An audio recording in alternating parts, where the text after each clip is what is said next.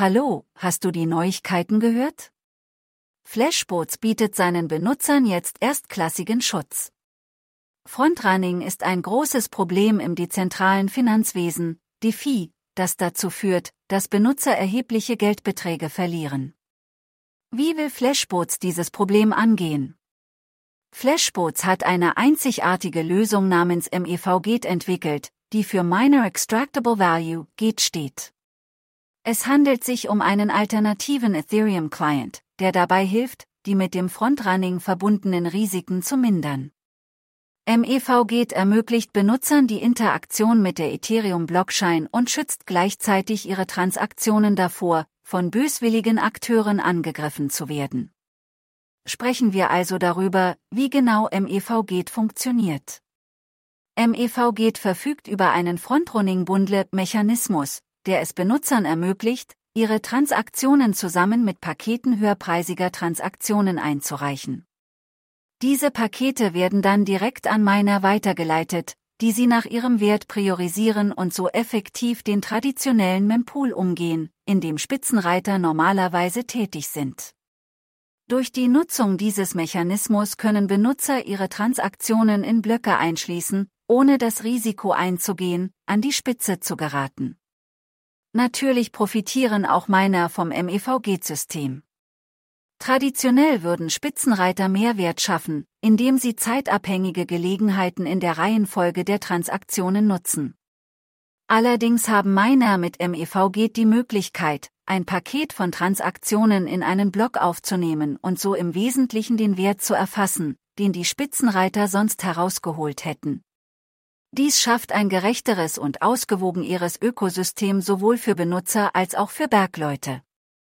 Es ist wirklich großartig zu sehen, dass Flashbots das Problem des Frontrunnings auf eine Weise angeht, die sowohl Benutzern als auch Minern zugutekommt.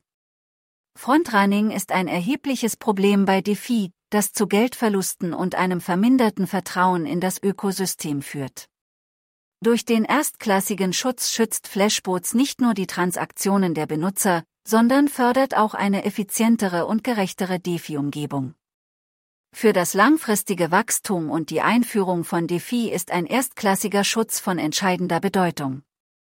Es ist erfrischend zu sehen, wie innovative Lösungen wie MEV-Gate entwickelt werden, um dieses Problem direkt anzugehen.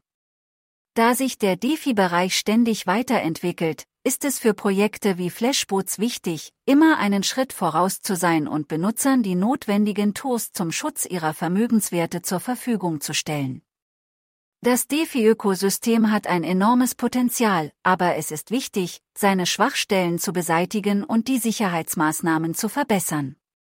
Da Flashbots im Spitzenschutz führend sind, schafft es einen positiven Präzedenzfall für andere Projekte und fördert die Entwicklung zusätzlicher Lösungen, um die allgemeine Sicherheit und Vertrauenswürdigkeit von DeFi-Plattformen zu stärken. Da sich immer mehr Benutzer der Vorteile des Frontrunning-Schutzes und der Fortschritte von Flashbots bewusst werden, können wir auf eine sicherere und integrativere DeFi-Landschaft hoffen. Es wird interessant sein zu sehen, wie sich diese Technologie weiterentwickelt und wie sie die Zukunft des dezentralen Finanzwesens prägt. Die Zukunft sieht vielversprechend aus. Behalten wir Flashbots und die laufenden Entwicklungen im Bereich Frontrunning-Schutz im Auge.